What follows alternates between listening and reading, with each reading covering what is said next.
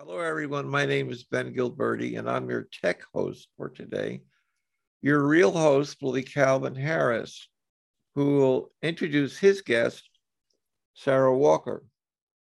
And by the way, this is the last presentation that Calvin will be doing this year. He'll start up again next year on January 30th, interviewing Sue Beck.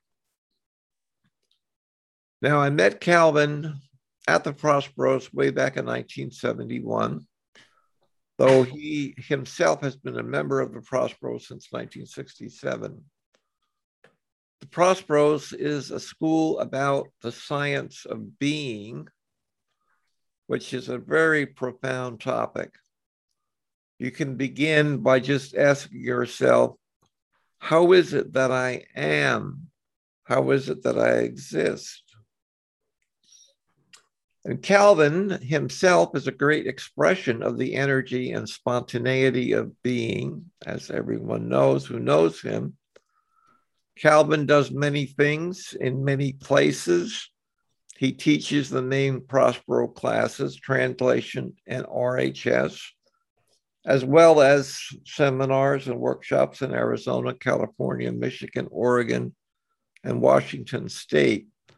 Translation as a process for discovering the truth about anything. And RHS does the same thing, but dealing with emotions. In addition, Calvin is now teaching a preparatory mentorship program for those interested in becoming professional Prosperos mentors. He also creates personalized life coaching packages that enable students greater access to their skills and talents. So now I bring to you Calvin Harris.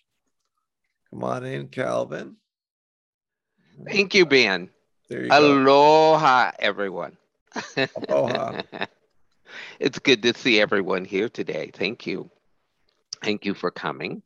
Um, Today we have a fun guest, Sara Walker. And so it's always interesting to see what we come up with, what is new and exciting with our students. So I want to welcome everyone to this session. So so without any further mystery, let me go ahead and bring my guest on, Sara Walker. Sara. Hi, everybody. Aloha. Yeah, I know you're muted, most of you.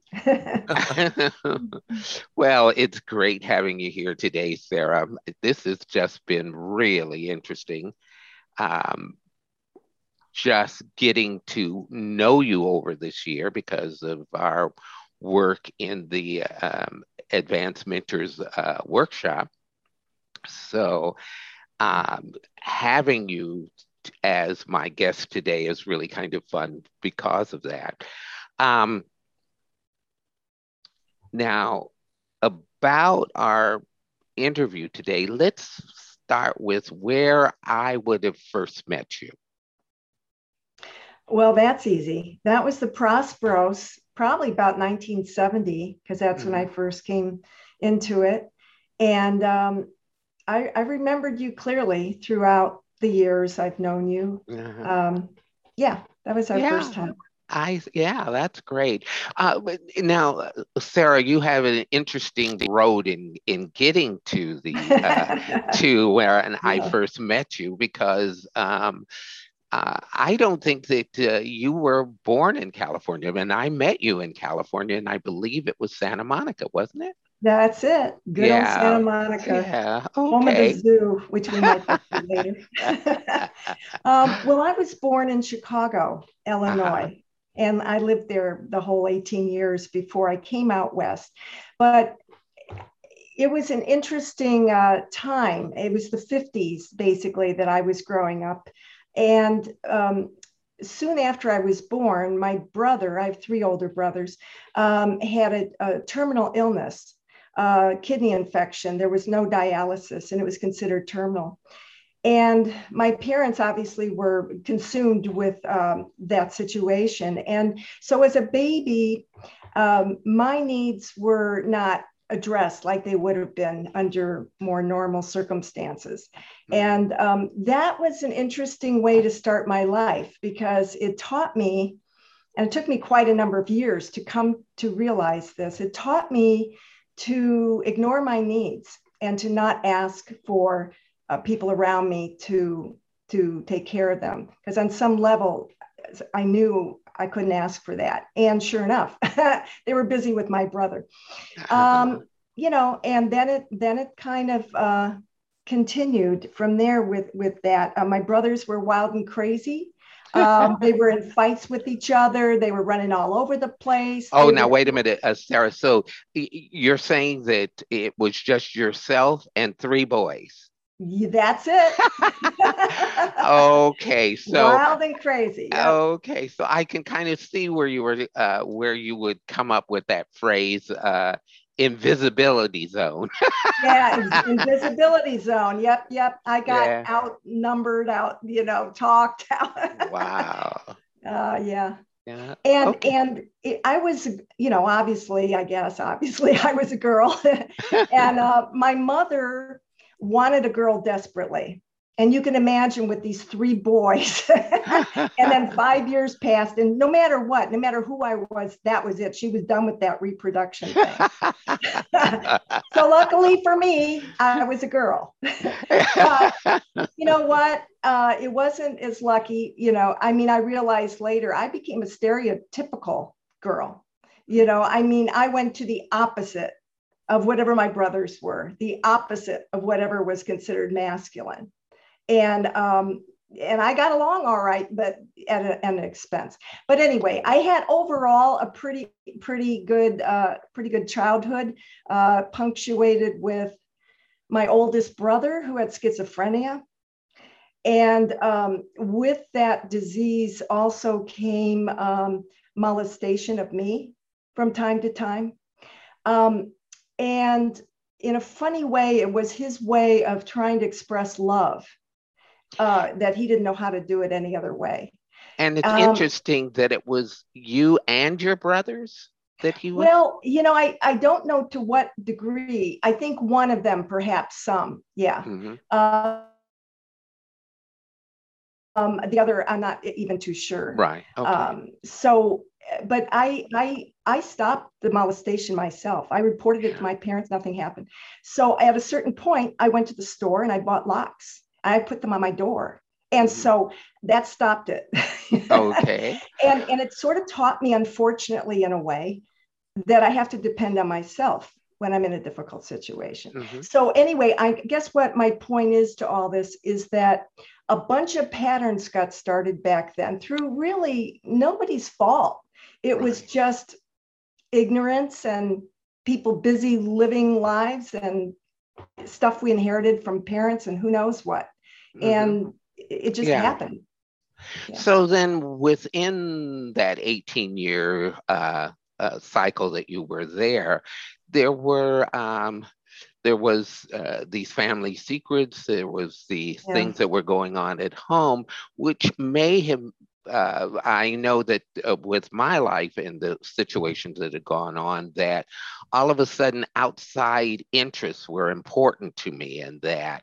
And so during that period of time, what would have been some of the things that you would have done that would have said to yourself, well, there has to be more than this, or create that curiosity in yourself? What was going on with you? Well, one of the biggest things was dance. And from the age of 4 on, I've had so many classes and so many dance recitals and just pure love of dance in many different forms throughout my whole life from that point on. And so that has been creativity, joy, freedom, a way to connect with people that didn't require words. And I could kind of break out of whatever introversion or something that I had. So, I mean, to the point when I was 18 and I was still living at home, I just graduated from high school and I got fake IDs with a voter registration card. and, and I got a job in the nightclub section of Chicago and hired as a cocktail waitress, but I ended up on slow nights and stuff like that, spelling the two Black women who were the hired dancers, and they were happy to let me dance as much as I wanted. And I made a lot of tips, and I learned how to dance. I followed their moves. I danced like no white woman I ever knew. Well, no white woman of the 1950s anyway. Yeah. Well, by that time we'd gotten to the 60s, but still.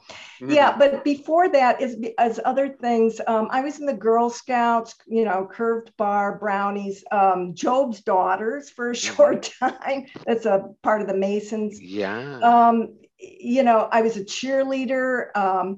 I went to a private high school, but on a scholarship because I was flailing in the public high school, not grade-wise. I always did great there, but it was a terrible education. It was terribly overcrowded, and we had nothing but substitute teachers. So my parents pulled me out of there and got me interviewed, and off I went to this private school in the middle of a semester.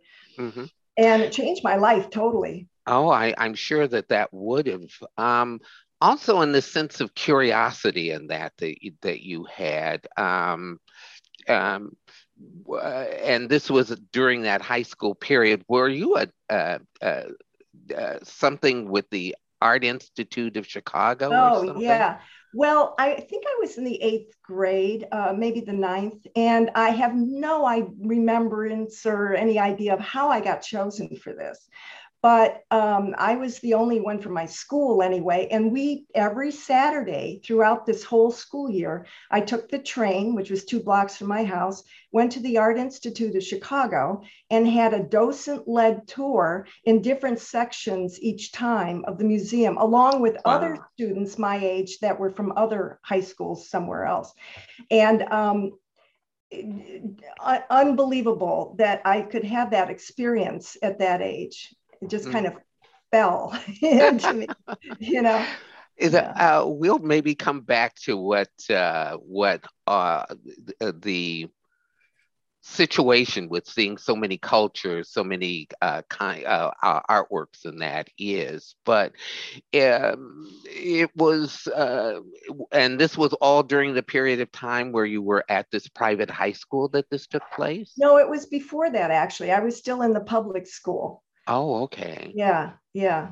And I was interested in art, but I don't know, for whatever reason, I didn't follow it a lot. I won an art award actually for an abstract painting I did that was all done in black, white, and orange and all kinds of shades of that.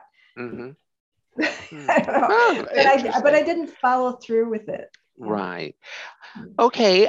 So at some point, I guess it's your senior year or something, there was a major turn in your life. And what happened? What was going on? So I had, because I went to the private school, high school, and I worked my butt off, and I was in a million different activities. I was a cheerleader, all kinds of stuff. So I had all kinds of opportunities to go to different colleges on scholarships. And all of the ones I'd applied for were in the Midwest. I don't know why, but that's, and then I got pneumonia right around the Christmas of my senior year. And I was, like Ben and I had this talk recently. We were both in oxygen tents, not together or knew each other or anything, at the same time in our senior year of high school. Anyway, so I was there for some weeks getting rained on under my oxygen tent and thinking about things. And all of a sudden, going to school in the Midwest was no longer a feeling. I wanted to get to somewhere warm and dry. So I had an opportunity to apply late in the senior year to USC, the University of Southern California. And boy, I went for it. Yeah. It's interesting because at the time that you would have been going to SC would have been at the height of the counterculture that was going Oh, on in yeah. this country. Mhm. Yeah. And so where individuals were really starting to say, well, some of the kinds of stuff we need to kind of look at, we need to kind of examine. And uh, do you think that some of that might have had something to do with your major at the university? What did you take Yeah, at yeah, that I'm point? sure it did. I mean, we were immersed in LA, just, and I was always running up with friends up to, Berkeley and Golden Gate Park and everything else, the Lovins. And, Uh-huh. and funny enough, I wasn't really into drugs particularly, little pot, but anyway, it was all around us. And so my senior year, there were all kinds of protests of the Vietnam War. I marched in the Cambodian one. But I had the opportunity to take electives my senior year in college. Before that, I was focused on psychology and what other requirements. But at this point, I could pick what I wanted. So I signed up for class in new religious and philosophical movements in Southern California, AKA New Age. Uh-huh. Uh-huh. And boy, did that open up doors, not only doors of mine, doors actually. My professor, Dr. Elwood, I call him a spiritual anthropologist because he had absolutely no judgment or opinion or anything other than what an anthropologist would be looking at when he looked at all these different groups. And he presented our class with a smorgasbord of, 50 or 100 different groups we could choose from. And we were to pick two. And what were you to do when you picked them? Well, what we were to do is to research them, find out about them, go to a meeting or whatever we needed to do to really know what was going on. And then use his outline, which I wish to God I still had, of how you understand the organization and their teachings. And then you present it in person, orally, and then you do a paper.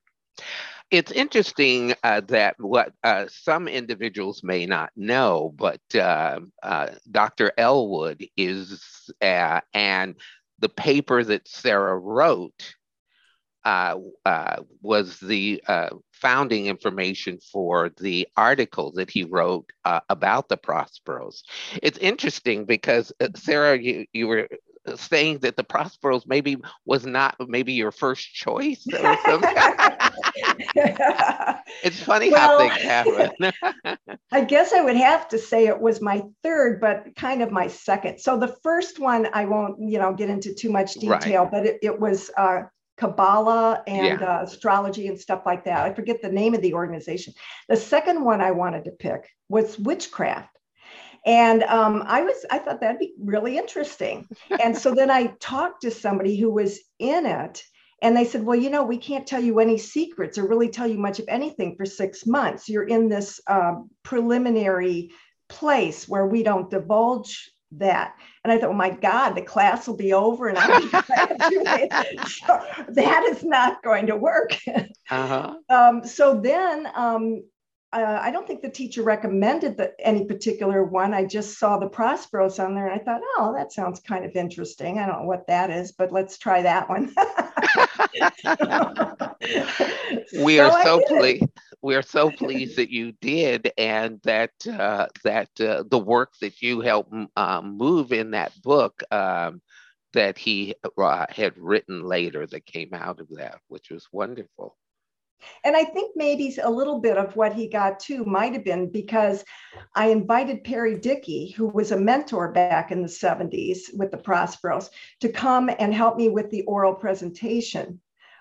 Still not a big fan of speaking. Okay, so but anyway, so he helped me, and he added some more details that I didn't necessarily have. But I was excited. I knew I had picked the right organization to study. because they had open meetings, unlike witchcraft, and they were being held at this communal house where a bunch of the Prosperos students lived, and that's pretty open. And then there were, other classes you could, register for, whatever. So it was open doors. Yeah. Yeah. And I think that at that time in your life, open doors were really important. So your degree then was in psychology, and how did that take place, or what happened during your time of graduation and meeting the Prosperos and that sort of thing? Well, first I sort of hung on to my identity as a USC student and then grad, and I got a job as a psychometrist, administering tests and being a proctor and so forth, mostly academic, but once in a while psychological. We didn't grade them, we sent them off. And then from there, a bunch of different jobs, a market research company for 6 months with direct mail.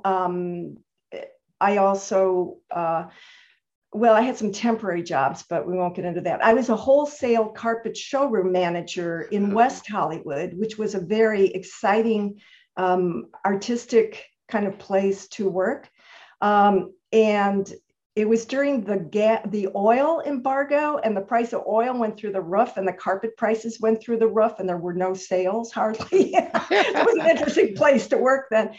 But I realized that it was time for me to do something else. I didn't want to stay there. And so at that point, I decided to sell everything I owned, basically, and go to Europe alone and travel. And I was only going to be gone about 3 months.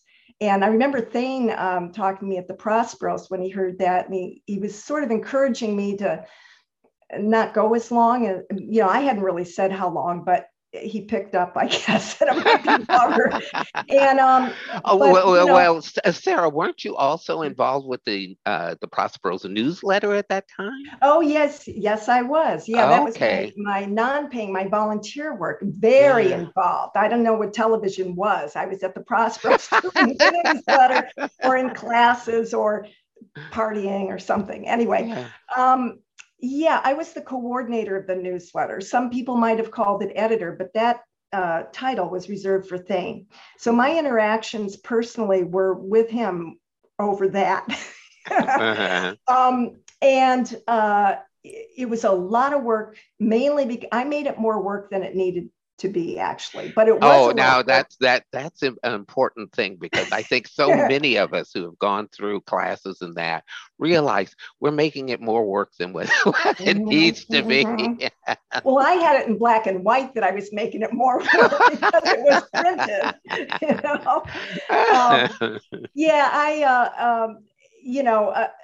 Making a newsletter that was like 20 something pages long, single type, there were some photographs, all of it done basically by hand. We had no computers back in the early 70s.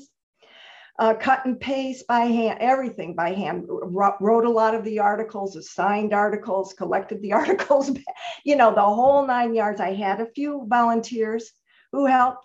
But for whatever the reason, I was determined, and I have that Taurian determination. I was determined that I was going to pack a wallop of information and news about students in that newsletter, or die trying. And Thane would have this conversation with me, Sara, white space is good. He was very, very gentle with me. I will say that. I was kind of afraid of him, because I felt like he had sort of X-ray vision and could see right into me, and not only me, but other people, but could see right into me. And he could see if I let him, and if I, got too close or stuck around too long, that he might see me for whatever I was. And I wasn't that clear on my true identity, and that was just perfectly fine. Thank you. So I did this little dance with Thane and, all the other people around, for a couple of years, I think. And I finally got someone to replace me. Then I sold everything and then went to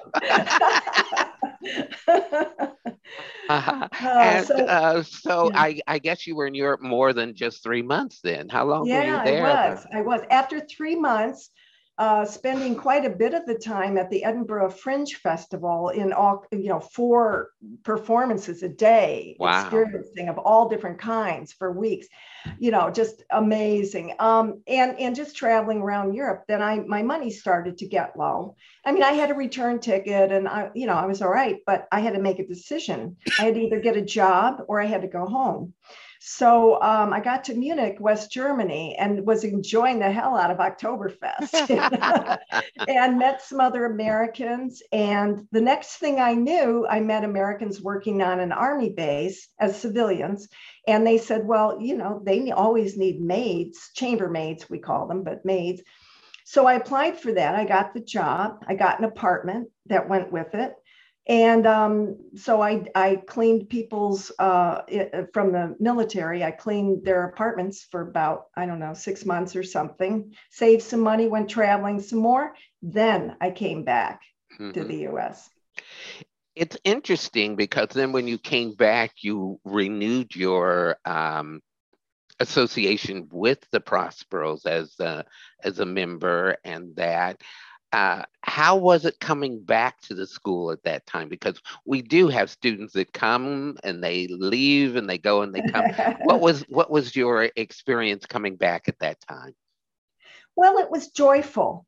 It was saying hello to people I already knew, and of course, meeting new interesting people. I had always loved the sense of community of the Prosperos, still do. That's always been a big part of what I enjoy about the Prosperos, besides the teachings and classes.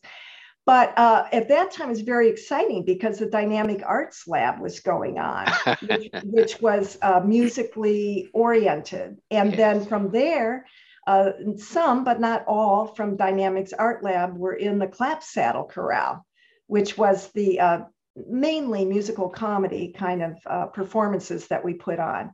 So I got involved in both of those and just had a blast. In fact, I remember Thane saying, and I totally agreed with him, that really just about everybody who's serious about getting on with their spiritual life needs to be in something like that, something where you're acting, or it could be singing, telling a story through song, but some way so that you can know when you're playing a role consciously, and then what's behind it. And so I learned, I had to actually overcome in Unsinkable Molly Brown. I had to overcome some stuff I was still tied into in a role in order to play that one at all. Yeah. It's almost like Gurdjieff doing his physical dance portion. It's something else that is there, and music has always been I think an important part of Prospero's teaching in that. Yes. It's interesting. It was interesting because there was something that happened to you while you were performing. Yes, I was just about to say, so we're on the same wavelength. After the performance was over, we did these on the weekends, not every weekend. I went into the audience like the other members would go, and I met this very interesting, sort of charming older man with a Scottish accent named Bill. Now, Bill, and I don't think I ever told you this, Calvin, Bill was dating Carla, I think her name was. Really? Who was also in our performing group. Yeah. And so Carla saw me talking to Bill, and she rushed up there, and she was like, she didn't say this, but her body language was, he's mine, we're dating. So I'm not the type of person to go in a situation like that. So I backed off and I was polite and I just kind of went on. And then I found out not long after that, because Judy Dabad, who was also in the performing group, was a good friend of the guy who was my Bill's best friend. So anyway, she enlightened me that no, Carla was not really a thing. And Bill, said that too. So I started dating Bill, and it led eventually to our getting married, and in a whole new life from that, with his daughter coming to live with us as a teenager, and all the kinds of fun you can have when that happens. It's interesting because at this time, not only are you doing all this with the Prosperos after you return, but you have cemented, I guess, your degree in psychology at that point. Yeah. Well, what happened was, first I had to make some money. So ever the practical one. So when I came back from Europe and landed in Santa Monica, I was a live-in nanny. So that paid, that my basics were taken care of, but I needed to see what next. So I went to massage school. Santa Monica had a wonderful massage school. So I went there, I got my license, and I did massage, and that brought in, good money. I advertised in Variety magazine, which was for show business people in the Hollywood area, LA area anyway, and met some celebrities. Mostly I had people that were behind the scenes or nobody would really know. But really interesting, fun, rewarding time.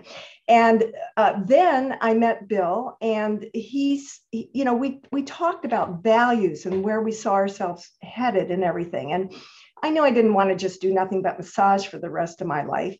And so he encouraged me to go to graduate school and get a master's in psychology, because I would have to get at least that before I could do any counseling. And then you have to do more too, but you have to at least have that. So he helped me finance it, and I already had a lot of money saved. So that's what I did intensively. Yeah. So I got my master's in psychology. I interned, I did a practicum. I became a licensed marriage, family, and child counselor, MFCC. Mm-hmm. And I really have to laugh because I had never been married. I had just gotten married to Bill like a few months before I got, or a year or something before I got the certificate to license. So I had no experience. I hadn't even had a long-term relationship that was really deep for any length of time. So that was the marriage taken care of. Then I had the family part. So I had this sort of instantaneous family, because Julie came to live with us like, I don't know, a month or two before we actually got married. Very sad, traumatic circumstances. Her mother died, and so the various things. And so all of a sudden we had this out of control teenager. So that was our family, and then and Bill was from the old world, so he was strict, and I was from the new world, so I wasn't. And then we had the child part. Now, I had never wanted to have a child myself. Twice in my life, I'd been a live-in nanny. I think that had something to do with it. But I was always clear I did not want to bear children. So here I had Julie, who was 13. And, and so anyway, but the universe laughed with me. You know what the universe did? The universe sent me single women. Practically the only people I ever counseled were single women going through transition. That was it. I didn't advertise them; they just showed up. Yeah. It's the individuals that need us, they will follow us. As I always say, when the teacher is ready, the students appear. So yeah, exactly. So whatever you needed for that training, you got, and it was there. It's interesting too that then even your focus in your volunteer work had sort of then moved towards these women in difficult circumstances, and even criminal justice. Is that correct? Yes. So I I was still doing counseling and even the occasional long-term massage client. So I was doing that, and that wasn't enough. So I became part of the volunteer center of West Los Angeles, managing it and working with volunteers, kind of in an employment agency matchup, except no pay was going on. And community service volunteers were part of that and reporting to the judge. But that was minor. They were misdemeanor or parking tickets. And then I met somebody who had 1,500 community service hours that needed to be designed, customized for that person. And it turned out that person was going to be sentenced. They'd already pled guilty to felonies. It was actually part of a Scientology thing that happened with a snake in a mailbox back in the late 70s. I don't even remember those details anymore, but that was a pretty famous case. But this guy was going to be sentenced, and he needed, his attorney came to me and wanted, no, it wasn't his attorney. Anyway, it doesn't matter. Somebody involved with the case came to me and wanted me to design this so they could present it to the court as part of an overall alternative sentencing proposal, so that the guy either might not go to prison at all or he would go for less time and do this. So I did that, and I got fascinated by the whole thing. And I didn't have any legal skills or knowledge, but I sure as hell had all the social work, the psychology, I had everything else. I knew resources. And so I got trained in the legal part, and then I started doing criminal justice cases, alternative sentencing proposals and private probation plans, mainly. However, this was in the 1980s. And any of you that remember that time, especially in California, where I mainly worked, remember that Reagan and all the other policies in the United States were towards locking people up forever. It didn't matter how many thousands and tens of thousands per year per person it took. You had to just throw money at the problem and lock them up forever.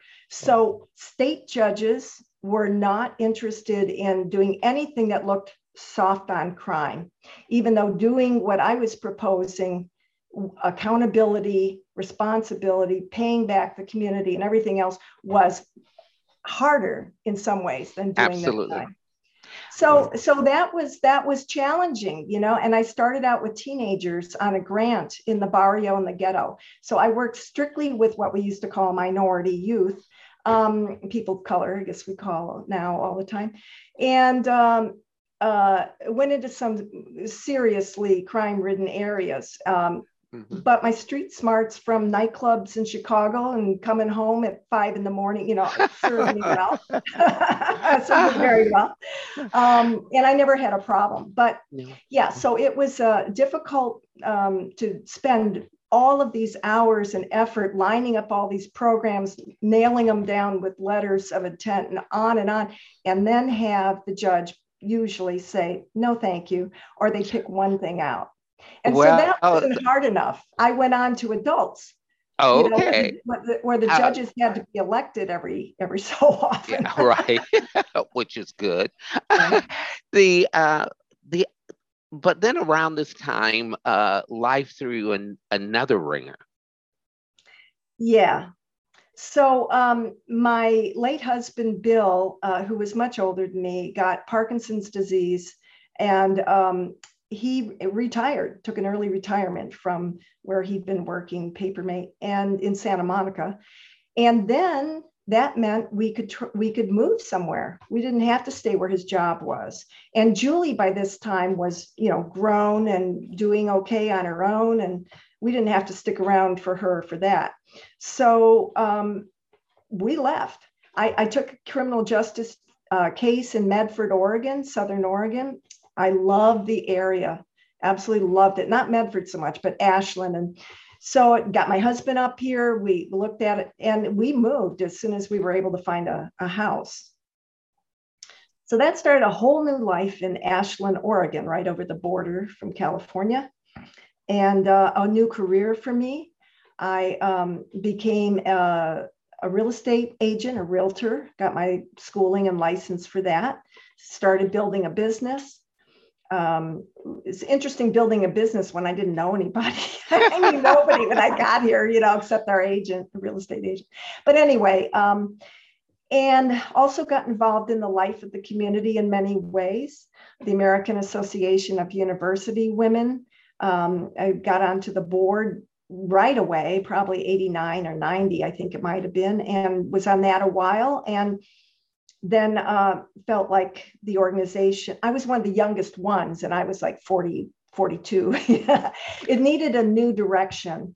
And so I recruited every dynamic, there we go, woman I could find. And we kind of formed a core, and we turned things into a new direction. And it was much more towards the real mission of AAUW, which was for the education of women and girls and fostering that. So we got Sarah, back on that. So again, mission and focus are two of the major things that we see where many organizations fall apart or do not make any movement, would you say? Oh, absolutely. You can get set in your ways.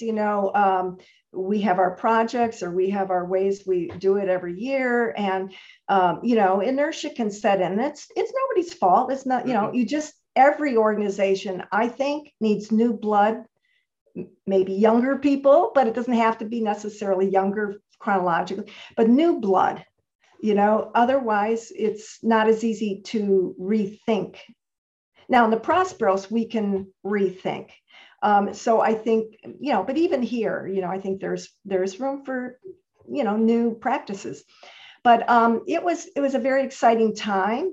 I didn't know until I was actually elected and serving as the president. And that's when all these changes really started to make, because I wasn't in the position of a leadership team until then, that we were going to have the state convention in Ashland the following summer. And I was going to be president of AAUW when that happened. So we had to organize that.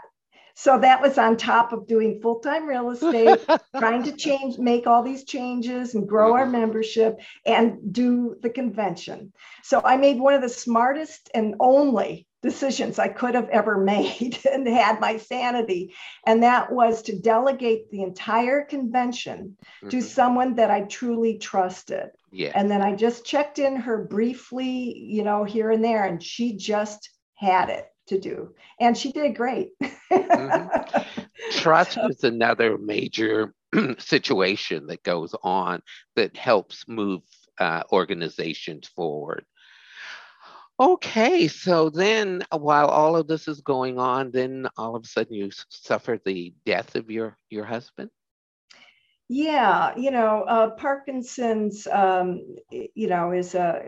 can be a fairly gradual disease. And my husband actually had it 17 years before he died. But in the end, that's what did it. Now, many people with Parkinson's never get the dementia part, but he unfortunately did get the dementia part. So I was the main caregiver for almost all of that period, the whole period of time.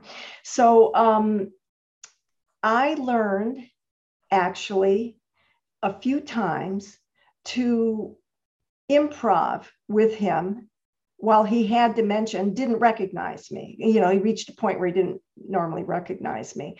And he thought I was somebody from his work, where he used to work, that he thought was arrogant and bossy.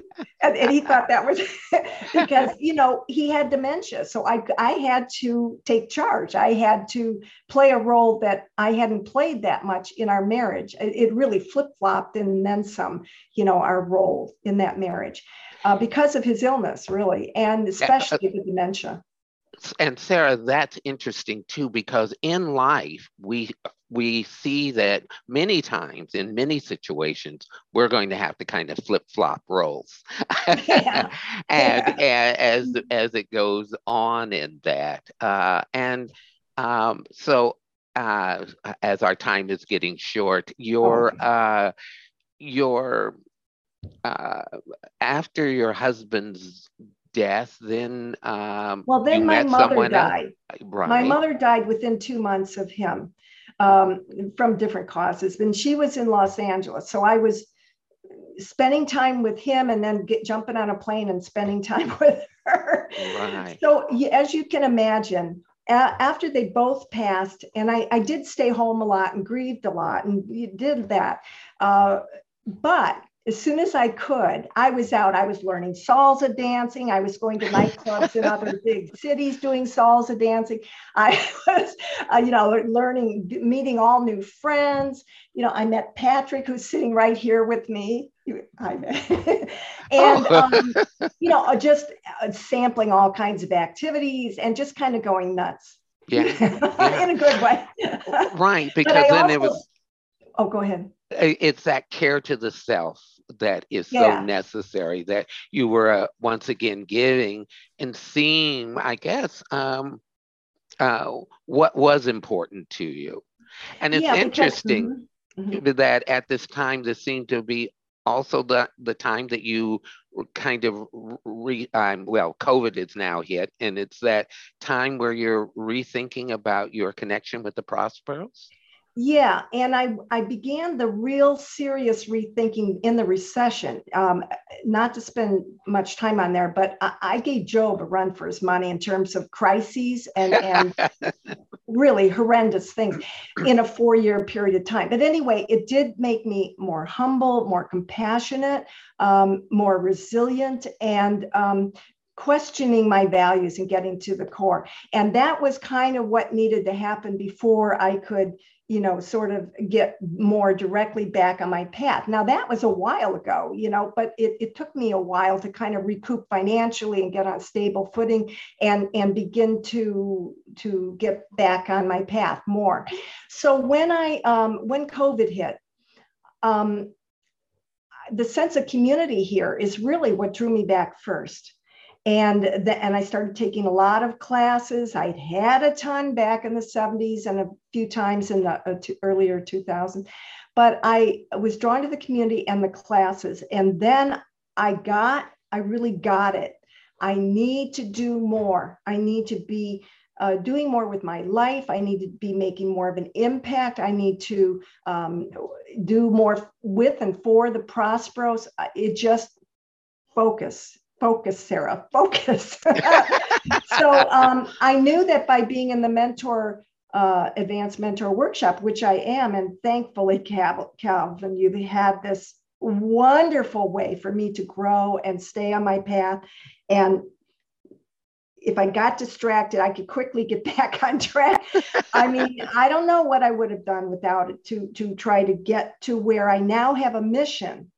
And my mission is to inspire, teach, counsel, and empower, especially empower people to joyfully and creatively bring more compassion in the world, starting with ourselves, but then spreading it out. And and I can think of all kinds of ways to do that. I have a lot of Gemini. You probably can't tell. Venus, Uranus, conjunct, Isaac. So anyway, I can easily think of a whole variety of ways I can do that. But the main thing is I have a mission, and whatever I do needs to fall within that. That's so important. Yeah. Well, I think this is about it. Again, I'll take up these conversations starting in January. So I want to wish everyone a happy holidays. For me, they start usually at Halloween and end in January, but